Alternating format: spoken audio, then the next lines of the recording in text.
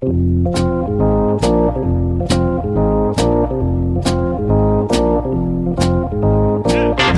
us a little bit about what you saw and being able to relay that message to Cora when you watched Kimbrel pitch and kind of help out so he wasn't tipping his pitches. So tipping pitches, we hear about it all the time. People at home understand what tipping pitches is all about. It's amazing. And That's remarkable. Alex, we're starting this week with a quote.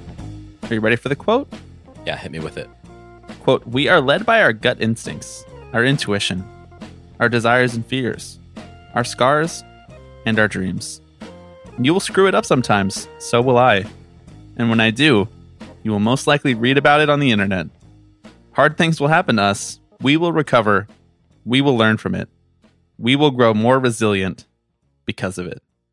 Alex, that quote came from none other than Taylor Swift at the New York University graduation at Yankee Stadium last week. Taylor Swift, NYU commencement, Yankee Stadium. Just concocted in a lab to get us to talk about this on tipping pitches. Right, exactly. It has almost nothing to do with baseball, but the people wanted to know how we felt about it. So I'll turn it to you. Did you spend all of Wednesday watching Taylor Swift's commencement speech streamed live over the internet? I think I watched the first 10 minutes. I quickly realized that commencement speeches are oftentimes not actually very interesting. I mean, we had Justin Trudeau, so I suppose I can't really talk. A great point. Do you remember a single thing that Justin Trudeau said? No. But Nothing? I remember, no, I don't. But I remember some parents were just blown away. Yeah, they were really into Justin. Yep. Justin Trudeau. I don't remember anything he said either. Presumably, like, whatever the most liberal hopes and dreams bullshit that you can concoct in your head right now is like a 95% chance that he said that at our commencement speech, but nothing really stands out. Weird day. It was like raining. We were late to our own graduation because of the trains. Suffice to say, not as nice as a beautiful sunny day and Taylor Swift being a commencement speaker. We got ripped off. We got really ripped off. And I believe that graduates going back to 2020 were allowed to attend this commencement. Right. We should have failed college for 2 more years so that we could have attended this commencement. A quick Google search reveals that Trudeau talked a lot about fighting our tribal mindset. Ooh. Quite a few uses of the word tribe in his speech, which if you have any working knowledge over, say, Indigenous people's complex relationship with Justin Trudeau, right, and Canada, maybe you might take issue with that. He told us to get out of our bubble.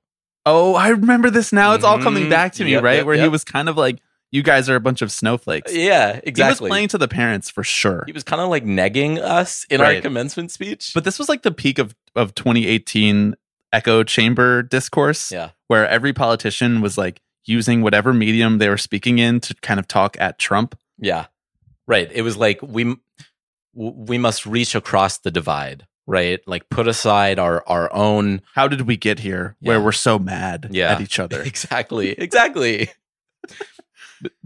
Diversity to a common cause, right? That's what we should be bringing. Yeah.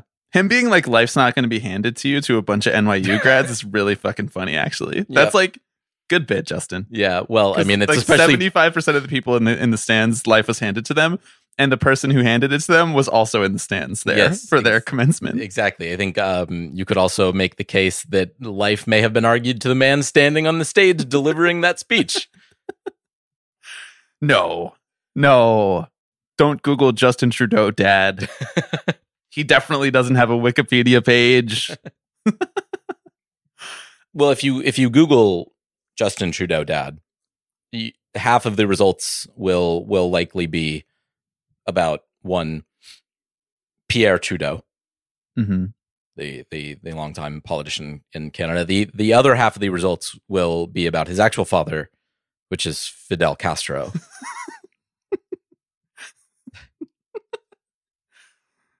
Google, please Google. I'm not No, kidding. I know. This is a real legit conspiracy theory. Mhm.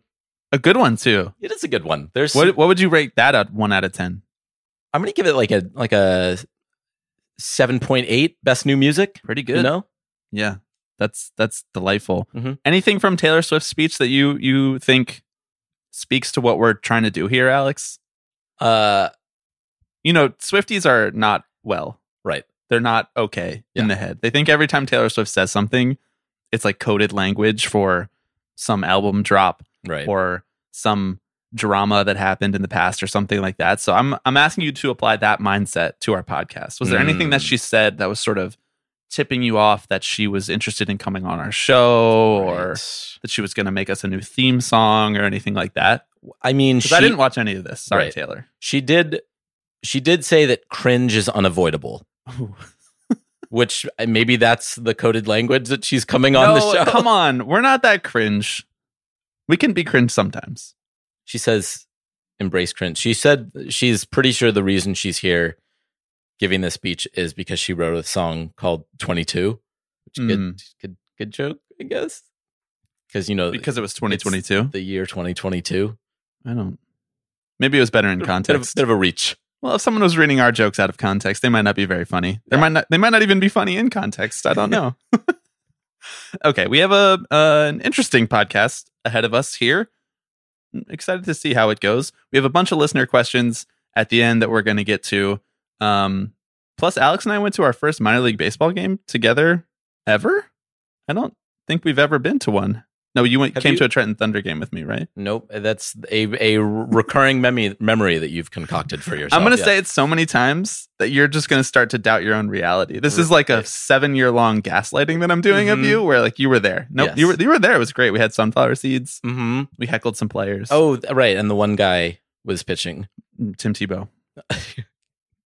I mean, for an extremely long period of time, you were trying to convince me to go see the Binghamton Rumble Ponies, where Tim Tebow was famously just carving out his place in Binghamton New York is Mets so history. far, though. Binghamton is insanely far. Yeah. It's like 6.5 hours. No, I was trying to get you to come see him in Trenton, which is much closer and true. 10 minutes from my childhood home. Right. But I guess you're just a coward who came and then forgot that he came to the Yes. game. Alex and I went to our first minor league game. We're going to talk about that briefly. And of course, we're going to shout out all the new patrons. But before we do all of that, I am Bobby Wagner. I am Alex Baisley. And you are listening to Tipping Pitches.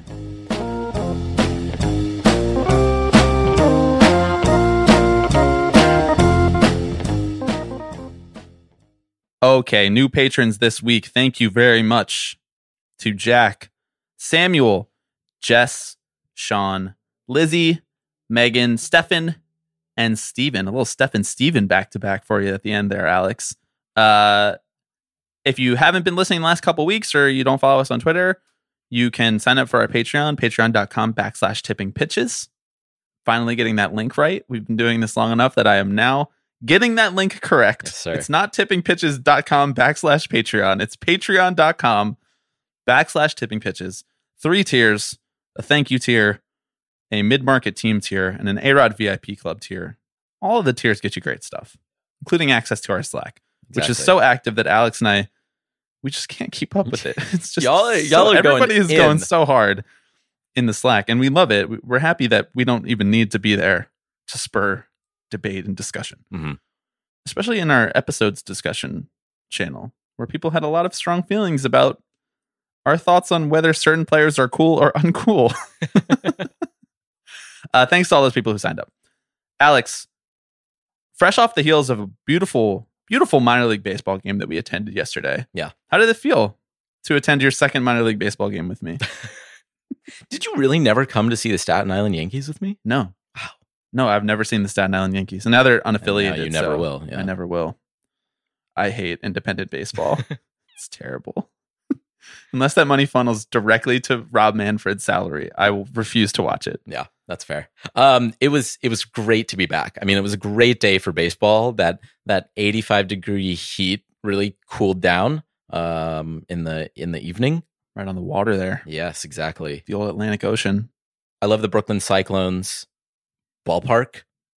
set against the backdrop of Coney Island and its amusement park festivities. The game was It was a stinker. it was yeah. Not the Cyclones' best performance.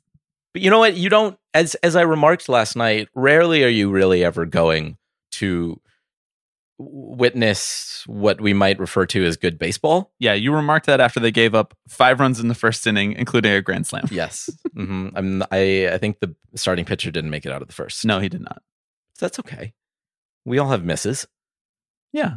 I think the first thing I said to you when we walked in was, it's sort of hard to overstate how much better of an experience minor league baseball is than Major League Baseball. Yeah, like it's kind of not close. So far superior. Yeah. And it's been a while since I've been to a minor league game. I did not go to a lot of minor league games while living in Los Angeles, which I actually regret, because there's a lot of great minor league baseball in Southern California.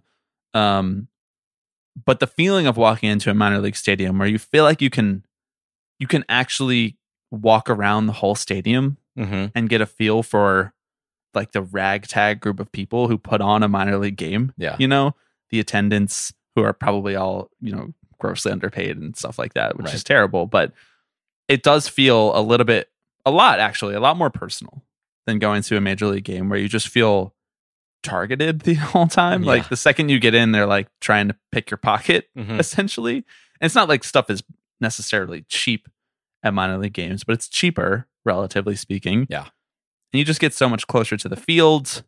It's a much more family-friendly environment because it's much more affordable for those families to attend. Like there was a bunch of kids dancing around in the aisles during the game the entire time, and it's just a lot more fun. We should go to a lot more Cyclones games. We should. Yeah. I think there was a question in the Slack this week, and I don't remember who asked it, so apologies, but it was regarding between inning entertainment. And if we have favorite activities, contests, little games that are put on between innings in minor league games, which this is obviously very popular in the minor leagues. It's always goofy. Rarely is it ever something you actually get super into. Yeah. But the Cyclones do have some interesting ones. I think my favorite might be the toilet toss, I believe, as it's affectionately called, where they put out a plastic toilet and they take 2 kids, stand them about 25 feet away, say. They each get a plunger, and they both get 1 toss to see who can get it closer and or into the toilet. It's not a science, it's an art. Exactly. There's no actual rules. Like you don't actually have to make it into the toilet. It's just whoever ends up closer wins. Yeah, but can you imagine if a kid did? I mean, the crowd would go wild. Yeah. This feels like a nice time to plug our Unionize the Miners merchandise at the Tipping Pitches merch store, tippingpitches.myshopify.com. Or if you don't feel like typing in all of those characters, you can just type in tiny.cc/nationalize, where you can acquire a blue and orange Unionize the Miners shirt. We saw a few blue and orange Unionize the Miners shirts yesterday. Yeah. As well as our other color palettes. The red one, The orders are coming through still for the purple one. Mm-hmm. You just go there and you see whatever strikes your fancy. Exactly. And whatever you want to buy. It doesn't even have to be Unionize the Miners merch.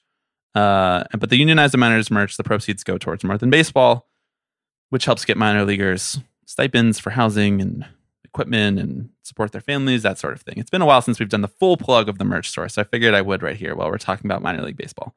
Any other observations that you want to share with our listeners from our first minor league baseball outing of this season and our second overall? Second all time. Right. Mm-hmm. I respected the commitment to the bobblehead night, right? It was Francisco Alvarez. Oh, true. Yeah. Bobblehead night. Mm-hmm. He's not on the team. No. Anymore. He was at one point.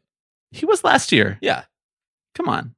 I've gotten Derek Jeter bobbleheads from the Trenton Thunder. I know. In like the late 2000s. Right. He'd already won like 4 World Series by then. I mean, there's nothing more that minor league teams love than like celebrating players who have passed through. Right, exactly. Right? Yeah. Like taking credit in a roundabout way for their career, which, you know what?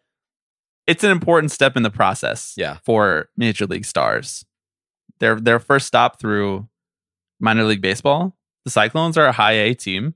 You know, a lot of young prospects come in there wayward, looking for their spot in the organization. Yeah. Well, and it's That's where you make a name for yourself. It is, and it's where a lot of fans see these players for the first time. So it's no surprise that teams enjoy celebrating those moments, right? There's a kind of nostalgia element to it. There's a very communal feel to that, and you and I can say, right, when 10 years from now, when Francisco Alvarez has just gotten his 4th Gold Glove. Let's talk about Silver Slugger. Come on. Silver Slugger. Got to get some hits. It's been a while since the Mets had a catcher who could, put bat on ball. Mm-hmm. As far as stadium giveaways go, where do bobbleheads rank in your power ranking? Because I think I noted they're probably pretty low on my list. They're not very good. Bobbleheads never look like the guy or gal, and they're overused at the same time. Right. It's the most common thing that you can get. I guess I sort of like the recent trend to do bobbleheads that aren't just the player in uniform. Yeah. Like the Noah Syndergaard gnome or whatever they did for a couple of years, or the Noah Syndergaard Thor bobblehead. And I guess that's pretty creative. That's funny. So I guess that's better than a normal bobblehead. But I still think it's behind, like, we got a Tom Seaver statue that's looking down on us as we record this podcast. That was a Mets giveaway from our first Mets game this year at Citi Field. I think the mini statue is far superior to a bobblehead. Yeah. I think we've gone away from giving away mini bats, like memorial bats, for obvious reasons. You don't want to give someone a weapon. Yeah.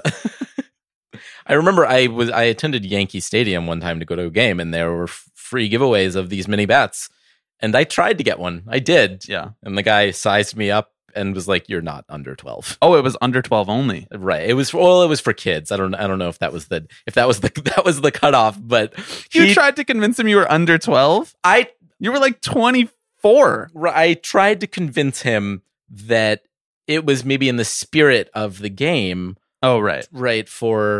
Is this what cancel culture is? Right. Well, sorry, I'm over 15. I can only be me, Yeah. He wasn't buying it. How many people do you think tried to pull that same shit on him? Is the real question. Probably at least a couple dozen. Lots of I don't understand why only kids can get a bat. Yeah. It's one thing, I remember when I went to Citi Field one time when I was younger, it was like everyone under 15 gets a Citi Field Build-A-Bear, a Mets Build-A-Bear. And I was like 14, but I looked older because I was tall when I was younger. And the guy was like, "Nope." And my parents were with me, and they were like, "He is 14." And they were like, "Nope, no, he's not." And I was like, "Are you serious right now?" It feels like in a borderline case, you should just give it to the kid. Right. You were not a borderline case. No, I don't think that you were not pulling off 14 very well. No. Knowing you probably had some facial hair. You were probably on your way to buy an IPA, right? Which is a sort of a dead giveaway. Yep. Even if you were trying to underage drink, I don't think you'd be heading straight for the IPA. Yeah, I don't think so. Getting like a Coors Light or something. But yeah, so that's my story of how I was robbed from getting the Citi Field Build-A-Bear. A sham. I like a good giveaway. Steve Cohen's listening. He can make this right. He really can. I like a giveaway with a little bit of use value. Mm-hmm. The Mets historically have done their free shirt Fridays, which I love. Yeah, I love. That's just my sleep shirt collection, or Gabriella's sleep shirt collection, more accurately. Yeah, exactly. Yeah, the free shirts are good, and they're. You know this because you lived with me during the 2015 World Series run. One of those free shirt giveaways became my lucky shirt that I'd wear underneath whatever jersey I was wearing for that run. So, it reinforces the reason that you give the shirt away. Yeah. It's great advertising for 1-800-Flowers on the back of those shirts. That I will never forget. They must have dropped a bag for that because 1-800-Flowers stuck with me forever. Yeah, I see it on a near nightly basis. It's just the ad that keeps on giving. We should look into buying an ad on the back of a Free Shirt Friday shirt. What do you think? It's It just says tipping pitches, nationalized baseball on the back of the get through the review process. I don't know. A lot of stuff gets through the review process. It's true. Like Terra coin. You know? Like we're not the least reliable thing that could ever be put on a jersey. That's true. We're maybe not the most reliable though. I feel like if I called 1-800-Flowers now, they would come through. They would. Unlike tipping pitches, we always let people down by talking for 30 minutes at the beginning of the podcast when we said we were going to get straight into it. Do you want to get straight into it now? I do. Okay. Unfortunately, our first topic is shitty. It's a shitty thing that happened yesterday that we sat down and we were not sure if we wanted to talk about, but felt it was kind of important to address. And that's Josh Donaldson making a distasteful racist comment towards Tim Anderson that he thinks was a joke, but wasn't actually a joke because Tim Anderson was not in on the joke. This happened Saturday evening when the Yankees were playing the White Sox. There's been a little bit of bad blood between the Yankees and White Sox for the last couple weeks.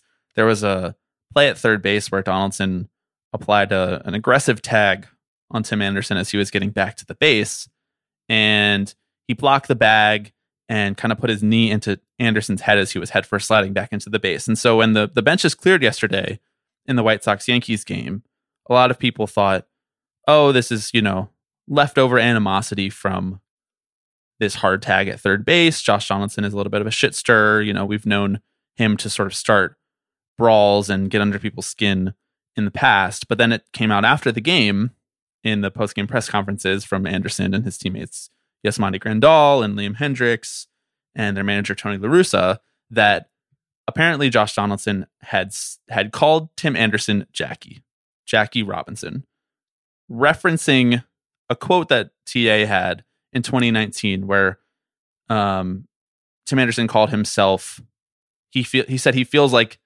the current game's Jackie Robinson, that he's carrying on the legacy of what Jackie Robinson started, and that baseball needs another reset, and he feels like himself, along with a collection of other players who are trying to play like him, are resetting Major League Baseball right now. That was the full context of the 2019 quote that Josh Donaldson felt he was referencing in jest to Tim Anderson.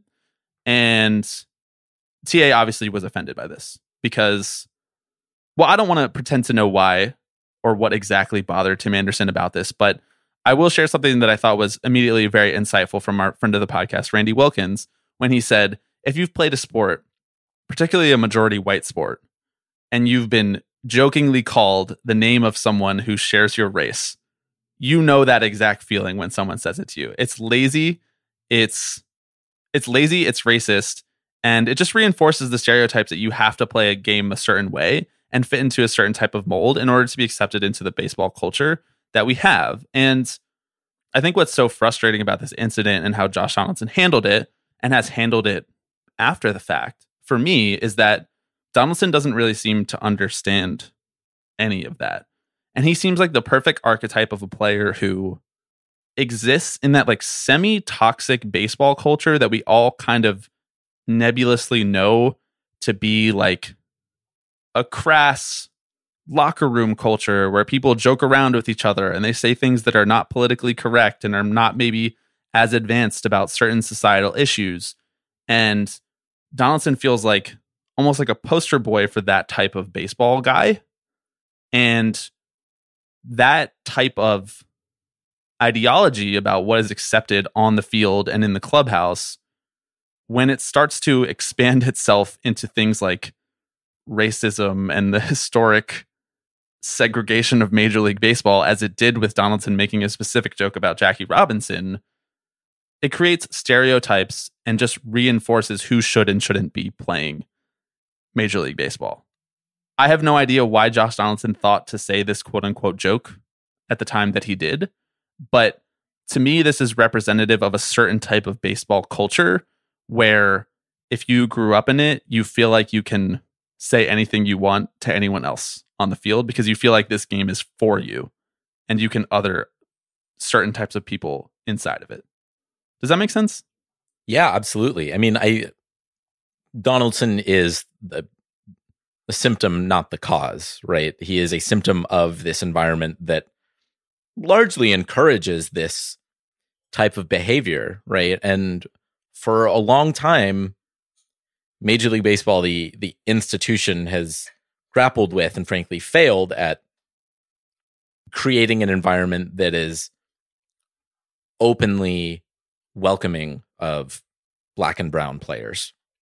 There was obviously the incident a couple of years ago when Tim Anderson was suspended for saying the N-word on the field. This was last year. Was this last year? Yeah, and he served his suspension in the first 3 games of this season. Right. Which at the time was a very clear indication that MLB is just out of touch culturally with the state of the game right now and who is actually playing it. And Tim Anderson has been at the forefront of this conversation of how to make a more inclusive sport and how to bring people that look like him, that come from his background, into a sport that's so often so exclusionary to folks like him. And I think it's disingenuous to pretend that Josh Donaldson is not aware of this, right? Is not aware of Tim Anderson's place in the game. And like you said, we have really no idea why he said this. Donaldson himself tried to give a little bit of context following the game, right? By saying, by referencing the said 2019 Sports Illustrated interview where Anderson compared himself to Jackie Robinson, and Donaldson said that he's joked about it with him in the past and it hasn't been an issue. He said, I don't know what's changed. If something that has changed from that, my meaning of that is not by any turn trying to be racist by any fact of the matter. Obviously, he deemed it was disrespectful. And look, if he did, I apologize. Which that's... Sorry if your feelings were hurt. Right, exactly. Yeah. Great apology. I don't know. I think when Tony La Russa is coming out and saying you made a racist comment, which is point blank what he said. He used the word racist. Mm-hmm. Maybe it's time to look in the mirror a little bit. Yeah, and this is sort of what I was trying to get at earlier when I was saying this type of thinking about the game was designed to just make people feel othered within the context of baseball. And there are a million toxic traits and stereotypes that exist in baseball in America and at the major league level that inherently exclude other types of people. And I think the inability to recognize that your comment might reinforce one of those things shows a really unfortunate lack of emotional intelligence that I feel like is not prioritized enough in our game at all levels. Baseball lacks emotional intelligence in the clubhouse, on the field, in the front office, at the coach level, in the broadcast booth.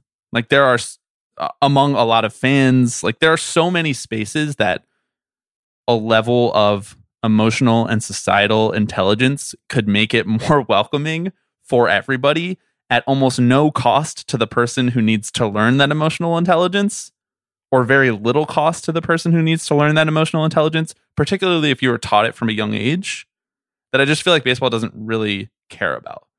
And it's a crisis to the future of the game that we don't prioritize learning why your comment might be racist.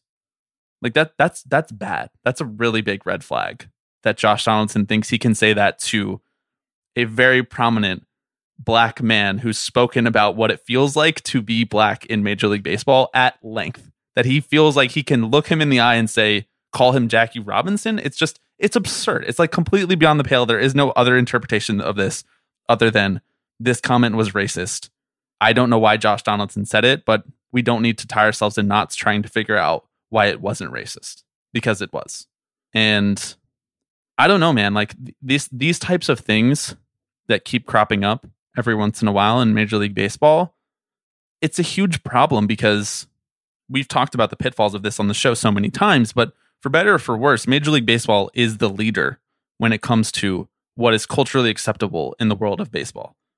People all the way down to the little league level take cues from major leaguers about what is okay. And what are they learning if their favorite player or if their favorite team is the Yankees and they were excited that Josh Donaldson came to their team? They're not learning the right lessons.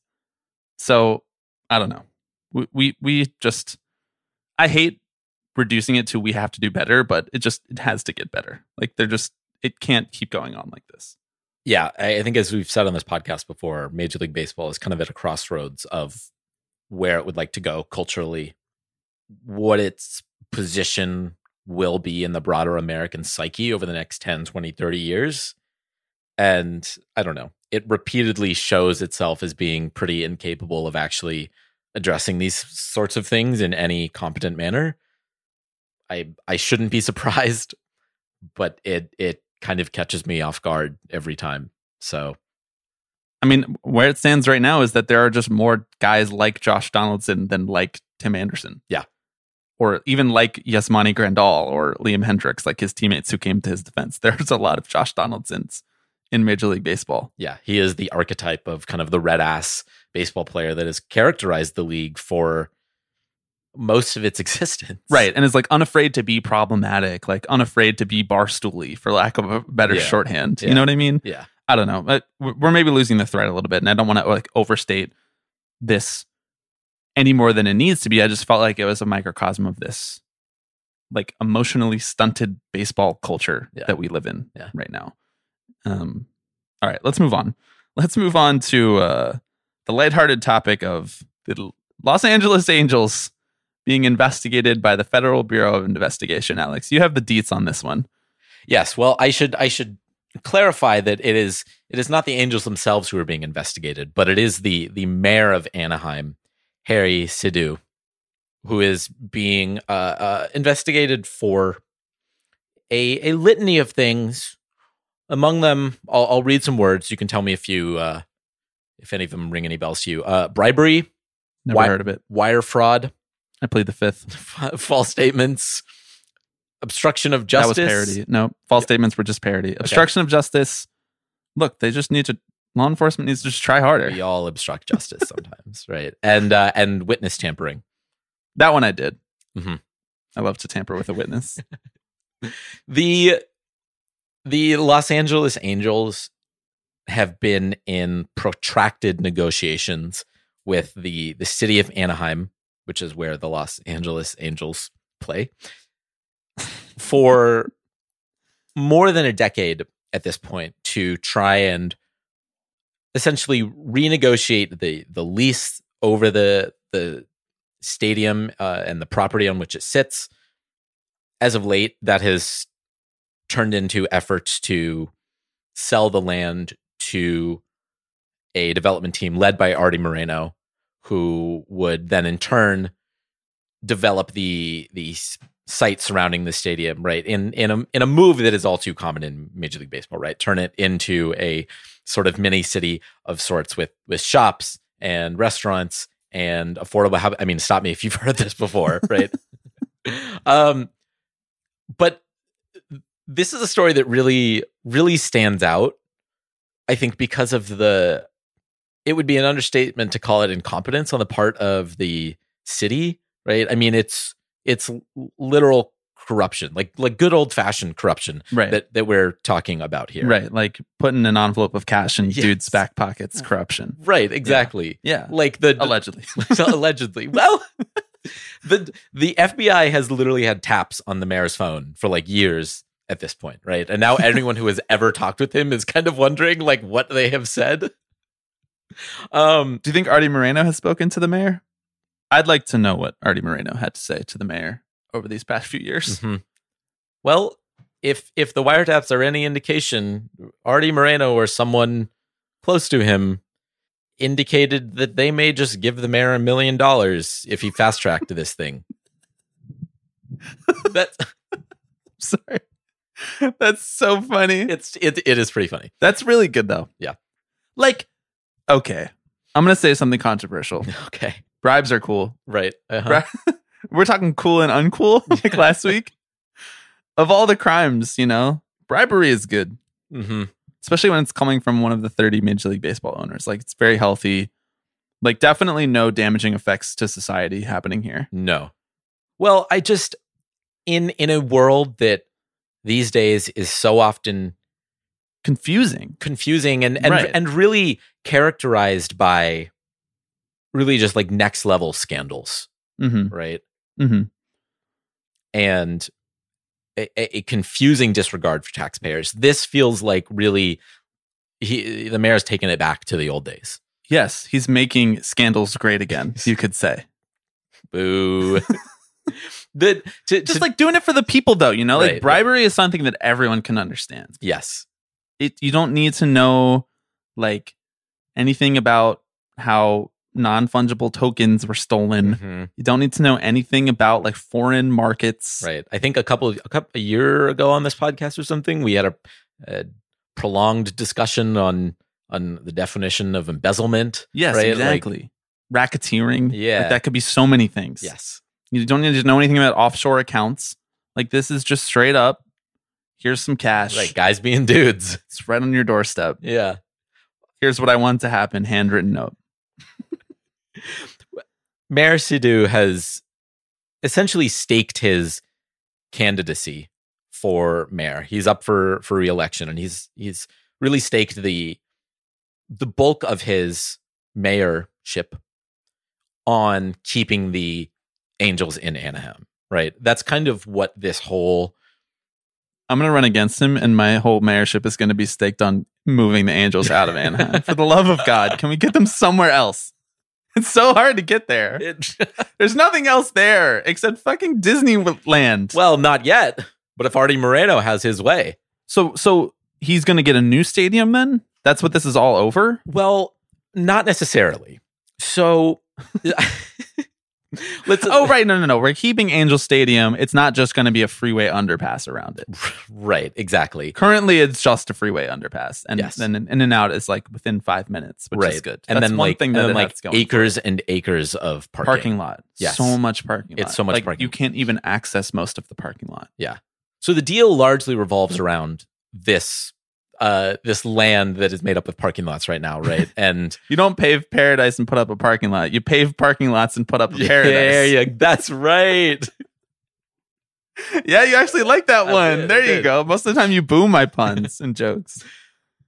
A lot of this scandal has really been unfolding in the public eye over the last few years, insofar as the fact that the deal has been negotiated completely outside of the public eye over the last few years, right? Mhm. So news came out in late 2019 that the city council had decided to sell the land to a company comprised of Artie Moreno and no one knows who else. Yeah. I believe at the time Artie Moreno said, well, that's because it's just me and I'll be getting partners depending on what we decide to do with the land. Nothing to see here. Nothing to see here. You're just writing a blank check to a So guy. I think it's worth actually saying, because I mean, I know we've talked a little bit about the mayor's role in all of this, but I think it's worth saying that some warning flags started to go up when the sale of the land happened really quickly. Yes. Like yeah. way faster than something that is usually this bureaucratic over this much land in a part of the world where real estate is as expensive as Southern California. There's usually multiple people bidding for this land. It's usually a protracted negotiation where at each step of the process, the person selling the land, in this case, the city, right? The city was selling the land, especially when it's a public institution like the city of Anaheim. There's usually, it doesn't catch people off guard when this land gets sold. And then Right. all of a sudden this was sold to Artie Moreno and his incorporated business partners who we SRB don't know management. anything about. Yeah. And so then people were like, wait, how did this sale happen? Why did it happen so fast? Why did we not hear anything about the process of this sale and the development of this land? On this podcast, we've spent so much time talking about how long it took the A's to get anything approved to even look at the land at Howard Terminal, you know? Yeah. So I think people were surprised when it was just like, okay, Artie Moreno owns the land now. Cool. Right. Right. Exactly. Well, the Hands sale have been shook. Right. The sale was agreed to. All of the negotiations took place behind closed doors. When at the time there was news that came out that in September they had agreed to sell the land, despite the fact that they had actually not started negotiating with Artie Moreno's team until November. It's just a couple months later. Oops, someone wrote the wrong month.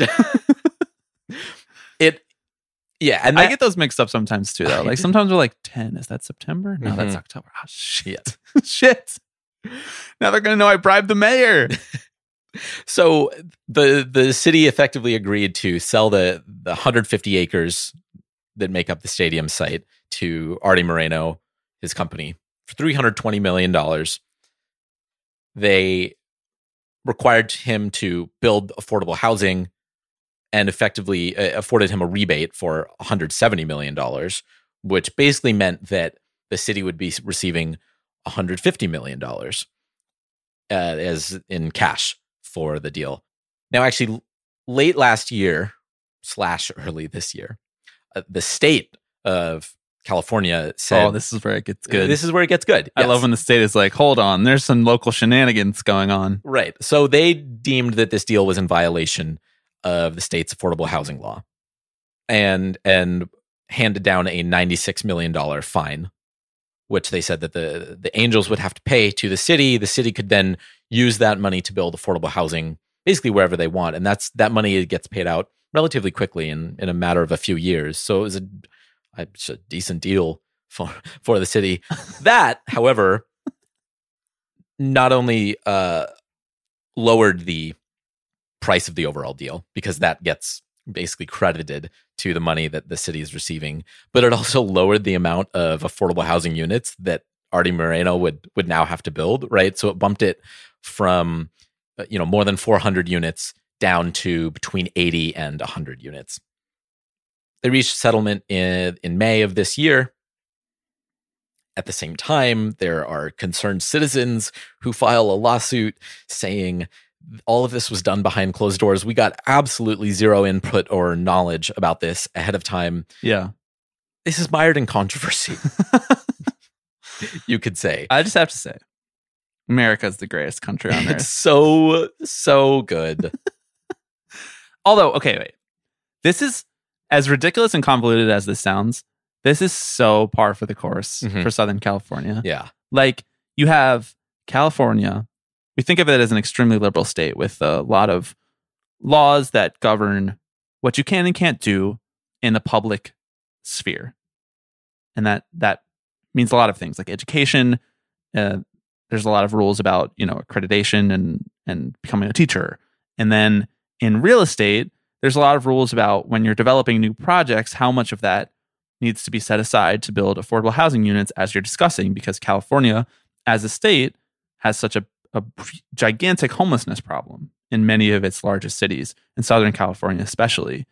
And when you get down into the real estate world of Southern California, what you find is a ton of like insanely conservative, right-wing, concentrated real estate money that spends like more than 2/3 of their time just trying to find legal loopholes to statewide laws so that they can enact their real estate dominance on a local level, because it's incredibly lucrative, because there's so much money to be made in real estate down there that you find yourselves in situations like this. Like this is Artie doing Artie stuff. This is not that weird, which is insane. This brings me back to my point from last week. Why can't baseball just be baseball? Why does baseball have to be real estate development? Big business real estate development. It's so convoluted, and I don't know how you are supposed to I don't know how you're supposed to take any of this information and be like, yeah, I like Mike Trout. It's so weird. Yeah, I don't know many fans who really care all that much about the ins and outs of like the real estate deal that the Angels or the Braves or the Royals or the A's or the Marlin. I mean, it goes on and on, right? Which is why we spend so much time talking about it here on this podcast. No one cares about it. Here's 30 minutes on it. Yeah. But it's certainly indicative of like where the sport is right now, in that it has its tentacles wrapped up in so many different projects that it's virtually impossible to avoid controversy in some of them. What's mostly impressive is that it manages to engage in controversy in almost all of them. Yep. But this is why you buy a baseball team, though. Yeah. This is why. Mm-hmm. You don't, I mean, it's nice that baseball is profitable on its face. Allegedly. Okay. It's nice that we think baseball is profitable from the insane local TV deals that it has. But all this stuff where you don't know the exact numbers and you don't know who gets what and you don't know who develops what and you don't know what person gets an envelope at which stage of the process and you don't know why there's suddenly a $96 million rebate off Artie Moreno's real estate deal price coming from the state or the city. I don't really know. Mm-hmm. Yep. I don't even remember. You just explained it to me. I don't even remember. All that stuff, that's where you win on the margins. That's where you get a little $2 million here, a little $10 million there. And all of a sudden you made like $90 million in like a year, you know? And that's why you invest in Major League Baseball. Yeah. It's cool. It's what I would do with my money for sure. The Tipping Pitches Buy a Team fund is growing larger and larger by the day. Yeah, we regret I to promise inform you I will that not bribe any mayors. Mark my words. I will not bribe a mayor. I admire the resolute stance you've taken. I don't know that I can say the same. Okay. Well, then you'll be the fall guy. Yes, exactly. You're the fixer of the Tipping Pitches Buy a Team Fund LLC. Yeah, we regret to inform listeners that actually our Patreon money is going to redevelop land. Right. We should make it patreon.com/racketeering. Mm-hmm.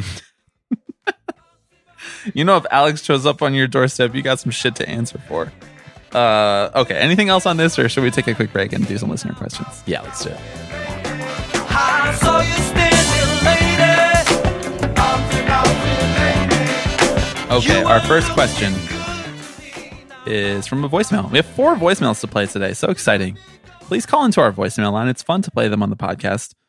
And it makes us feel like we're doing a local radio show, which is the headspace that we're always trying to get into, which is why we just spent 35 minutes talking about the convoluted nature of real estate deals. That always rates well in the major markets. Hey, this is Jay. I'm from Oregon. Specifically went to Oregon State, so a lot of fun stuff in baseball with those guys coming up. But my question is more about like bullpen people. I keep hearing lots of stuff about like it kind of being insulting or something, maybe a slight, when a starting pitcher gets asked to be a bullpen guy. So is there some kind of like stigma there? Don't really know. Maybe some type of like special teams type thing with kickers in football. But regardless, I love the pod, love what you do, and excited for my boy Steven Kwan ripping shit up. Have a good day. Bye. Jay, thank you for calling. Congrats on Steven Kwan ripping shit up, as you put it. I don't know. I feel like there's less of a stigma about being in the bullpen than there used to be. The reason that there is a quote unquote stigma, or why you assume you're not as good of a pitcher if you're in the bullpen, is because starters throw more innings. And so if you're better, you would typically be a starter because then you could provide more innings of good pitching for your team. That's less true than ever. It's still true.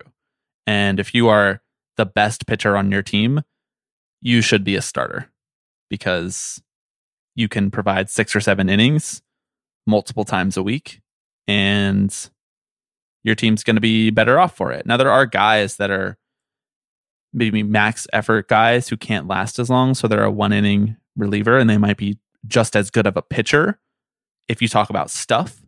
But the best pitchers ever, the most valuable pitchers ever, those are starters. So that is why there is sort of that distinction that you're picking up on. Even as we are in this world in which relievers in the aggregate throw more innings than starters. If you're looking one guy to another guy, a reliever is going to throw max about 80 to 100 innings if they're like the guy that you go to for 1-2 innings every time they come in. And most starters are still throwing, the top end starters are still throwing like 170 innings. So relievers can never really match that. Yeah, like you said, I think there's maybe less stigma today than there was. I mean, for a while now, moving to the bullpen has been instrumental in reviving a lot of guys' careers, right? Because you may not be able to make your stuff work through 5 or 6 innings, especially if you have a more limited pitch mix. Right. But if you're only going out there throwing 15, 20 pitches. Let's say you're, I don't know, Mariano Rivera. Right. Yeah. You can only throw one Dennis pitch. Eckersley. It's not even that good. Like, it's just doesn't strike anyone out, Just kidding. But it's a perfect example. Mariano Rivera started his career as a starter and it just didn't work. And then he became the greatest closer of all time. And there's nothing to be ashamed of about that. But listen, if I have the first overall draft pick and there's Mariano Rivera and there's Pedro Martinez, guess what? Sorry, Mo. I'm taking Pedro. Right. Well, and I think it's a tough transition for a lot of guys because starters are creatures of habit, right? And if you have spent 5, 7, 10 years perfecting this craft, it can be a little jarring to suddenly be called upon to come out and just pitch the 7th, right? You don't necessarily have that guarantee that you're going to pitch every 5th day. You don't know when that call is going to come. And I get that it can be, I don't know, demoralizing at times if you have trained your entire career to do one job and maybe you can't cut it there and you're told to, go try your stuff out in the pen. But it's becoming more and more common these days as relievers are becoming more valuable, especially as teams realize they can take guys who haven't succeeded as starters and let them go multiple innings out of the pen, right? That is kind of like, it's like almost an overstated cliche at this point, right? Of finding the next Andrew Miller. Yeah. Exactly. Yeah. Newsflash, there's not going to be another Andrew Miller. Nope. I mean, there might be good long relief guys, but with what he was able to do and pioneer, or re-pioneer, I guess. We had Fireman back in the day, but that kind of fell out of favor for the 1 inning guy. And then when he came back on the scene with Cleveland and Terry Francona, the way that he used him in those playoff runs, I think there's not going to be another version of that. Or you shouldn't hold your breath waiting for the next Andrew Miller is what I'll say. I think I'm glad you identified like the mental challenge of going from starter to reliever, because I don't know how so many guys do it, and particularly how you do it within one season.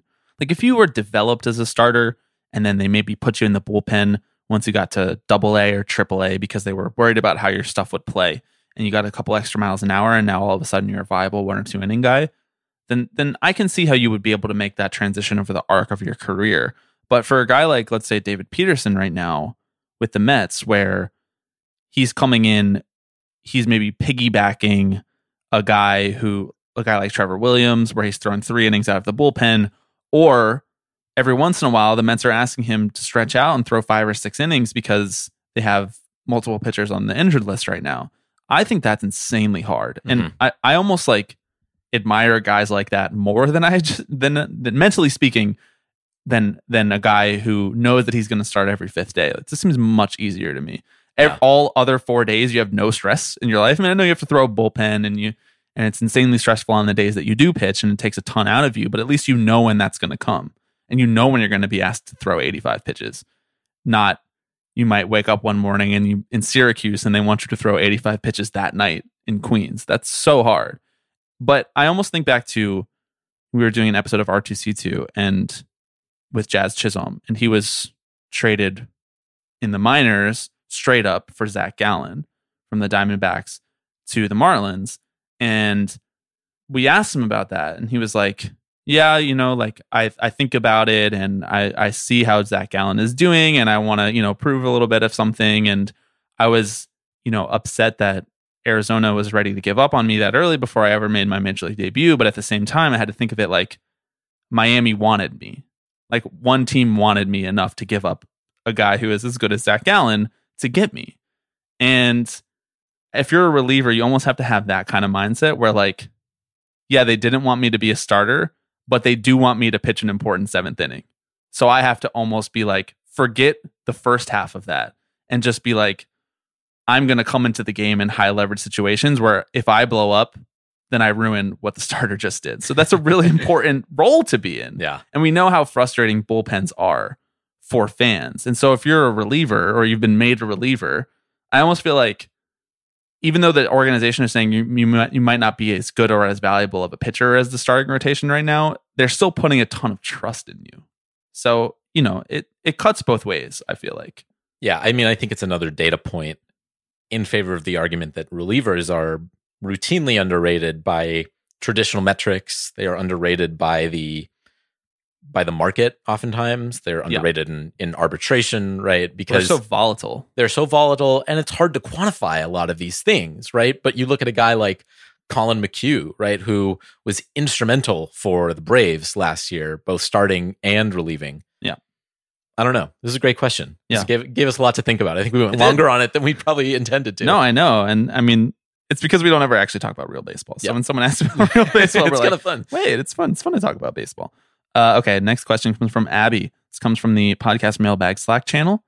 Abby says, where in a ballpark is your ideal place to sit when you go to a baseball game? I don't know if we've ever answered this before. It's probably come up in conversation. I don't have a super specific answer for this. I'm not that particular about where I sit. If I'm gonna be up in the higher levels in the cheaper seats, I'd like to be somewhat behind home plate so that you can get a full view of all 9 positions. Whereas like if you're in the upper decks in the outfield, your view might be obstructed of like the right or left field line. That's my only real peculiarity when it comes to seats. I know that you're a big bleachers guy. You love to sit in the bleachers. I do really like sitting in the bleachers, even though sometimes the view of the actual gameplay is not always the most ideal. But say, for example, the bleachers at the Oakland Coliseum are, I mean, just maybe my favorite place to watch a ball game, period. Like you, I think since that Patreon money hasn't hit yet, I think we're often relegated to the cheap seats.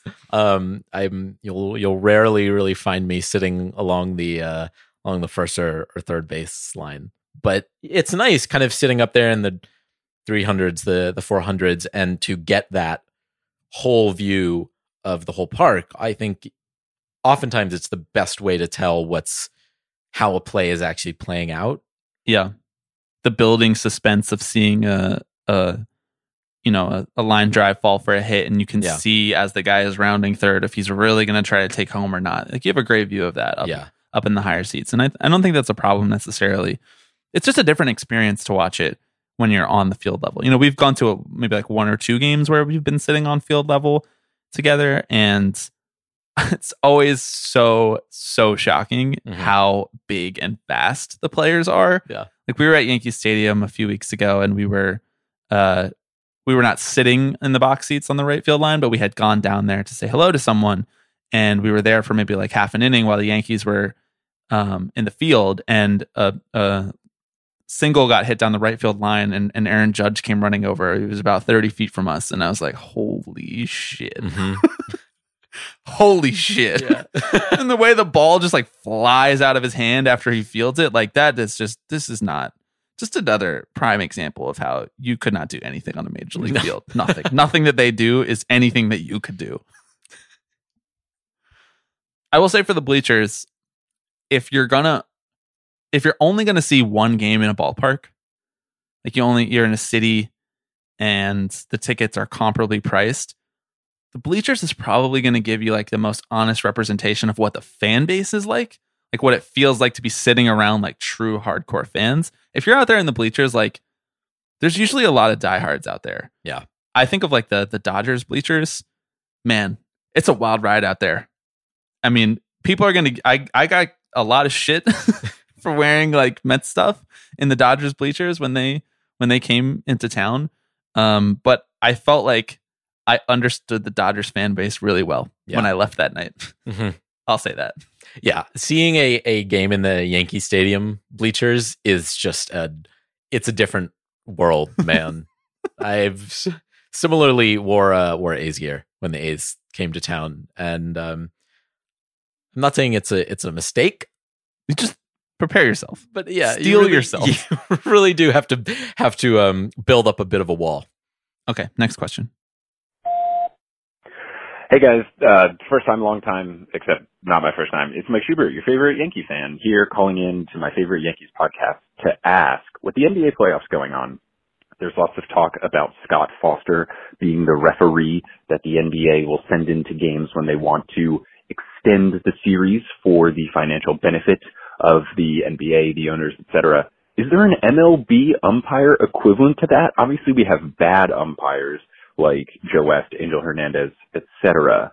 But is there an MLB umpire that everyone would then say, oh, the fix is in? Anyway, thanks. Love the pod. Fuck the owners, etc., etc. Do you have an answer for this? I don't. It's hard because baseball is a game that cannot be as influenced by the umpires as basketball can. There are way more borderline judgment calls that happen for an official in a basketball game than there are for an umpire in a baseball game. Now, I know that sounds silly because every pitch is technically, there's a chance to be called by the home plate umpire. However, I think it would be pretty hard to influence the outcome of a game as a home plate umpire without one seeming incredibly obvious, or two, even really getting that many opportunities to make high leverage calls like that. Because most of the time, guys swing at strikes and guys take pitches that are obvious balls. And so you don't get that many borderline calls to really swing a game like you would if you give, let's say, 30 free throws to Dwayne Wade in an NBA Finals game. Like, that's going to win them the game most likely. And in baseball, you don't really get that many opportunities, especially now since every close play is just challenged and it's overturned. Yeah. If it's egregiously wrong.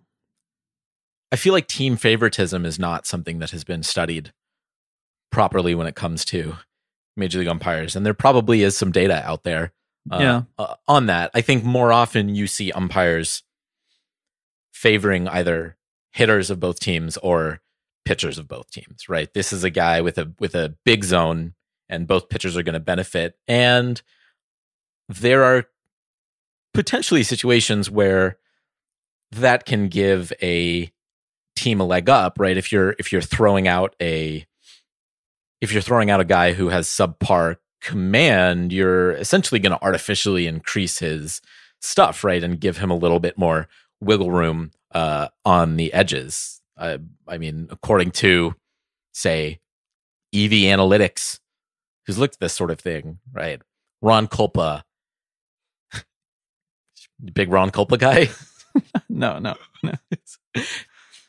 And Mike Estabrook. These are not real names. No, Ron Kulpa's real. No word yet from my brain about whether Ron Estabrook is real. Okay. Don't know that, gentlemen. They have the lowest ERAs as umpires, or pitchers have the lowest ERAs when they are umping the baseball game. I love that. Big zone. Yeah. Let's go. We love a big zone. Jury's still out on whether A-Rod enjoys that. It depends on if the zone is high or if it's wide, because we know he wants a wide zone. I just think more often you don't see a problem with an umpire being particularly tough on one team. I think what happens is you have an umpire who is inconsistent, and it just unfortunately happens to play out at a time when it affects one team more than the other. I don't watch a lot of baseball games and think, man, my team is getting jobbed right now. Like, that doesn't happen the way that it did in the 2000s with Tim Donaghy, right, in the NBA, where it was like, all right, guys, or like Scott Foster, where what Mike is alluding to is like he's gotten a nickname as the extender, where if it's a game 5 and we need one of these teams to win so that we can get a game 6 and potentially a game 7, Scott Foster's coming in. He's making sure that team is going to win. Mm-hmm. And I don't even think that's necessarily true, but like, it's at least more plausible in the NBA, where it's like in MLB, I don't know, like these pitches are coming in so fast and they're happening so often throughout the course of a game that honestly, like, it would be hard to fix a game as a home plate umpire just calling balls and strikes. Yeah. Well, I think because in part it would be so obvious. They put the fucking thing on the screen. Like yeah. Come on. Right. As much These guys as that he named, Joe West and Angel Hernandez, they just suck at their job. Not necessarily like trying to hurt the Mets or Yankees or whoever. Right. I think every fan at one point or another has maybe thought to themselves, like, oh, the ump only is universal thing. The ump is screwing us, right? Yeah. But like oftentimes that the fans of the opposing team are thinking the exact same thing, right? I mean, there's maybe a scenario where there is a guy who likes to put on an ump show, and Yes. that can potentially, if he say tosses your starting pitcher, that can potentially impact the outcome of a game, right? But I also don't know that there may be Like when Noah Syndergaard got tossed on the first pitch of the game in 2016. Yes, exactly. And Tom Hallion had to stop Terry Collins from ripping a man's throat out on national television. Yes, yeah. Oh, simpler times. Okay, next question. This comes from Dan in our Slack. Dan says, what's an obscure, silly, or random baseball event that you were in attendance for? I'll go first. I think I've talked about this on the podcast. I was at R.A. Dickey's one-hitter, and I jinxed it. I was like, wouldn't it be so funny if Cole Hamels broke up R.A. Dickey's no-hitter in the bottom of the third inning? And then he did. And then R.A. Dickey proceeded to give up no hits for the rest of that game. Yeah. So I was at R.A. Dickey's no-hitter, and I jinxed it. That's obscure. I was also at Max Scherzer's no-hitter against the Mets in 2015, the end of the season. Less obscure. Yeah, he's thrown a couple of those. And that was the most dominant pitching performance I think I've ever seen and maybe had ever happened on a Major League Baseball field. Yeah. It was only not a perfect game because of an error by the third baseman, and he had 18 strikeouts. So, it's cool. He's on our team now. Unfortunately, his oblique didn't get the memo, but it's okay. Ouch. It's all right. We all hurt our obliques from time to time. At the worst time for a team. Really needs starting pitching depth right now. Are you talking from personal experience here? No, of course not. How about you? Obscure, silly, or random baseball event? Obscure. I mean, I know you were at a perfect game, weren't you? I was at Matt Cain's perfect game. It feels pretty obscure. It's not even like 25 of those in MLB history. Well, I guess it depends on your definition of obscure, right? Because I think of that as being, I mean, it's certainly one of the best baseball games I've ever been to, right? But it's also something that has been memorialized in MLB history, right? Many people have heard that he did that thing. I was at Gary Sanchez's full season debut. I think he'd had a couple pinch hit at bats the season prior, but weren't we there together? Were we there together? Yeah, I think we were there together. He went 0-for. Just like we were at like a strikeout. The Tim Tebow, Yes, Trenton exactly. Thunder, This Binghamton is Mets game. This is the season in which he then goes on to be Babe Ruth for half a season, right? Right. Yes. We didn't get to witness any of that Nope. excellence. Well, I felt like he flew out to the warning track in one of those at bats. Right. He made it close. He doesn't need to impress us. We know Gary's good. Yes. What about like a really long extra innings game? Were you ever at a game that went like 20 innings? Not 20. I think it was. I've been at one that went like 17 or 18. Wow, that's pretty good. It I is. don't think I've ever been at a game that went past like 11 or 12. Really. Those are obscure. Those are Like yeah. 18 inning games are very obscure, and now they'll never happen again, Right. Because of the runner on second rule. Yeah, which is so it's kind of a nice feather in my cap. Yeah, true. Yeah, you can sit your grandkids on your knee and bounce them up and down and say, "Back in my day." I saw Bobby Crosby go 0-for-7. Wow, they'll be like, "Grandpa, let me play my Switch." Okay, next question. Time for 2 more questions. Bill in the Slack asks, let's say Dick Durbin actually gets Congress to revoke the MLB antitrust exemption. What would the ideal potential competitor league look like? And then he lays out some other examples of competitor leagues in sports that don't have antitrust exemptions, like the USFL competing with the NFL, the XFL in the 2000s, the ABA in the 1960s, which eventually merged with the NBA. Do you have thoughts on what an ideal competitor league would look like? I mean, I sort of feel like this podcast is a testament to what an ideal competitor league would look like. Everything we talk about that's wrong with MLB, just strip away all of that stuff, and then you have our ideal competitor league. But more specifically, do you have thoughts about like what could be weird and more intriguing about a competitor league than Major League Baseball? Because it's safe to say that you're never going to get a league that has a better baseball players in it. It's pretty entrenched that Major League Baseball has the best players in the world, and I don't really foresee that changing any time soon or ever. I mean, I think it's possible that we see a league that is inclusive of women. Yeah. I just earlier this year, Kelsey Whitmore signed a contract with the Staten Island Ferry Hawks of the Atlantic League, which I believe marked the first time that a woman would appear in a league affiliated with Major League Baseball. But certainly we're a long way off from that becoming a reality at the Major League level. I think a league that is not so entrenched in its tradition and culture would maybe be more open to that sort of thing, as evidenced by the fact that this has happened in independent league baseball. It has now happened in the Atlantic League. I think there's a possibility that opens up more opportunities. Yeah. I think you're right. And I think that because of what Major League Baseball is, I think it would necessitate that a competitor league is like that. That a competitor league is trying to speak to everyone because MLB is trying to speak to so few people. If you just came out and you said, we're just MLB, but a different acronym, I'm not sure what the draw would be. Because MLB already has all of the best players. They already have the entrenched marketing. They already have the decades and decades of fandom. And so a competitor league would be a place where you could say, hey, everything that we don't like about MLB, we just don't have to do that anymore. And we don't have to work against 150 years of precedent for all of these things. We can just blow through all of the bullshit.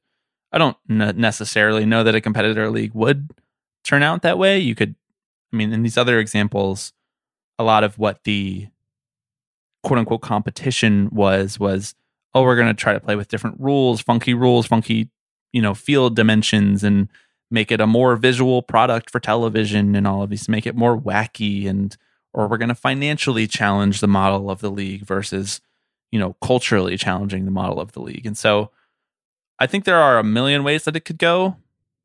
I do hope, and I saw some people talking about this in the Slack, I do hope that it goes somewhat towards the way of like the Players League, which we talked about with Emma Baccelleri, where it's like a more player driven, and they actually have an ownership stake in investing in the league and making it make more sense for the game rather than for the people who just happen to own the game at any one given time.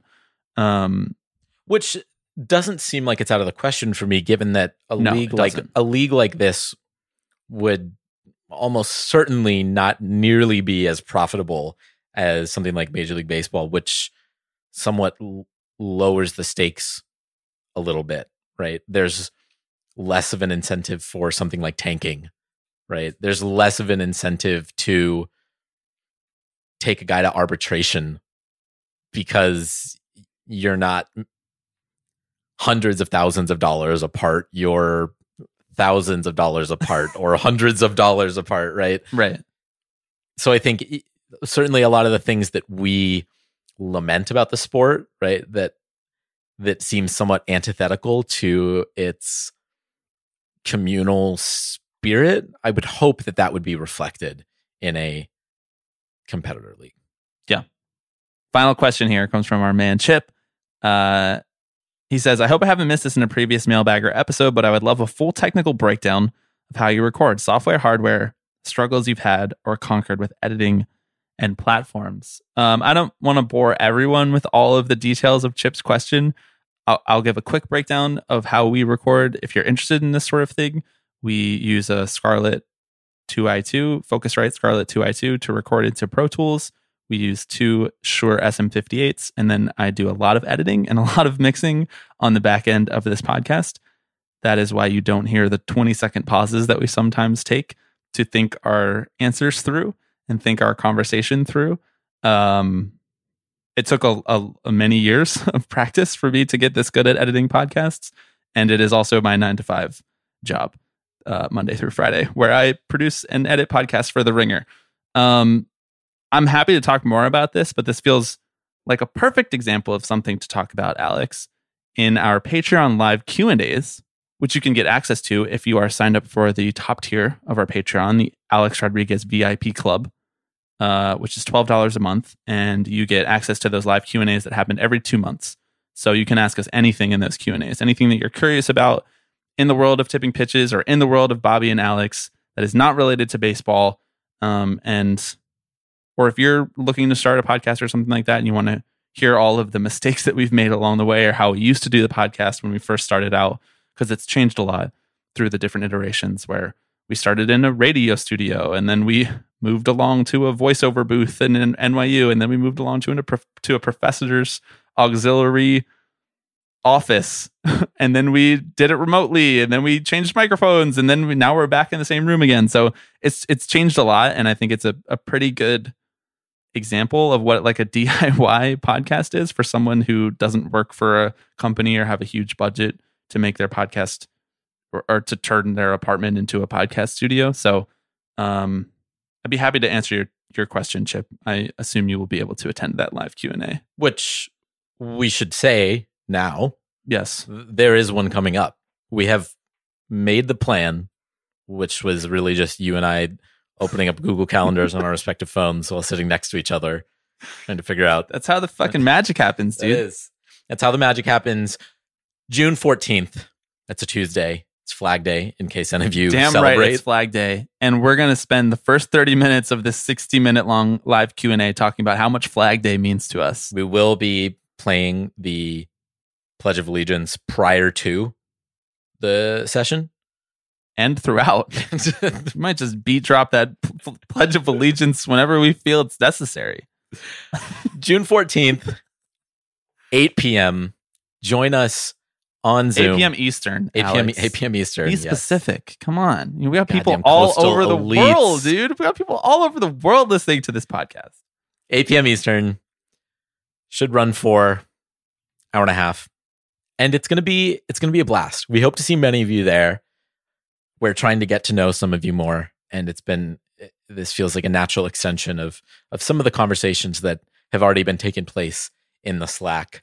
Yeah, that's right. And it's an open forum, man. We're open books. So this does not have to be remotely related to baseball. Seriously. It's finally time to accost Alex face to face for his horrendous Olivia Rodrigo takes. His horrendous takes about jerseys or the designated hitter or the litany of things that he has been just so wrong about over the years of the show. You weren't wearing a jersey yesterday. No, you didn't want to do that? It's too hot. Oh, and so you're saying this? Were you wearing a jersey? So I'm just only allowed to wear things to baseball games that fit into this argument. So you weren't wearing a jersey, so you also lose the argument. I don't know what. Stop trying to derail us at the end of the show. Well, we had a nice, perfect outro all set up.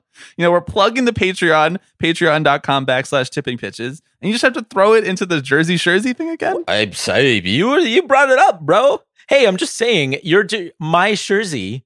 I don't have a Cyclones jersey, although I would purchase one, and I think that it, assuming that it's a nice light cotton, I think it would be perfectly reasonable to wear. Wouldn't weigh me down too much. I just think it's interesting. But you do own a Cyclones jersey. Let the record state that Alex does own a Cyclones jersey, but not jersey. Right. I mean, it was handed to me going into a Mets game. Right.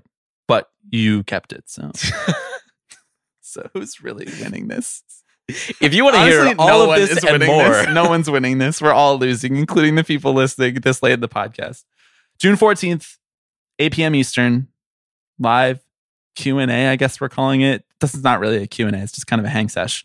More information on how to get into that will be provided to everyone via Patreon messaging and via the newsletter, which also released for the first time last week. Wow, we have so many updates to tell people nowadays. It's no longer just do the podcast and stop. It's like, hey, it's your newsletter. Hey, live Q&As. Hey, thanks for signing up. Here's the thing. We give Artie Moreno shit about not limiting his investments to the Los Angeles Angels. But are we not are we not the podcaster's version No. of Artie Moreno? We're not. Thanks for the now question. Now we have so many other projects, so many other revenue streams. Thank you to everybody who read the newsletter. Like I said, more information on the Q&A, the live hangout sesh on June 14th, 8 p.m. Eastern. More information will come in the next edition of the newsletter, as well as on Slack, as well as in Patreon DMs. It will not be hard to find if you would like to join. I don't know exactly how it will work in terms of if you're not able to join at that time. We may make a recording available to those people who cannot join, but it will not run on the podcast anywhere. That is for damn sure. I can tell you that. I think that's it. Except we have to give a shout out to our 5 A-Rod tier patrons at the end of this podcast here, unless you have anything else to add. The last thing I'll say before we shout these lovely patrons out is our episodes are now going to be available on YouTube. Oh, true. With closed captioning. Update hour here. It is the update hour. We should. This is when we eventually launch our second episode per week. It's just going to be updates. Hey, welcome to the Nuts and Bolts episode. My name is Bobby. Anyway, if you prefer to listen to your podcasts that way, if it has just been grating for you to open up Apple Podcasts every week and hit play, if you prefer to just run that throughout the day on your computer as you get your work done or don't get your work done, you can now do so. Hit the link in our bio. You can check it out there. I'm sure if you Google tipping pitches, it won't come up. So scratch that. It's in our bio. If you search Tipping Pitches podcast on YouTube, it will come up. I did that the other day. Wow. No guarantees whether that only was the case because I am also one of the owners of Tipping Pitches and it just knows me, like the fucking Matrix knows me or whatever. But and the YouTube is cool if you're interested in following along, listening to the audio as well as following along with the transcript, which the closed captions on the YouTube video are from our official transcripts, which we make available. There are still some small errors and stuff in there, but it's not the automated YouTube closed caption system, which is, I would describe it as hit or miss, Alex. I would describe it as hit or miss. So all of that being said, here are the 5 Alex Rodriguez VIP Club producer level members from this week who we want to give a special thank you to. It is Kieran, Eric, Sam, Ben, and Ali. Mercifully, this podcast is over, my friend, unless you want to extend it more by saying something to the wonderful listeners who have made it this far. See, here's the thing about jerseys, Bobby. So the DH. Thank you for listening, everyone. We will be back next week. I don't remember lying. I don't remember a line. I don't remember a word, but I don't care. I care. I really don't care. Did you see the drummer's head?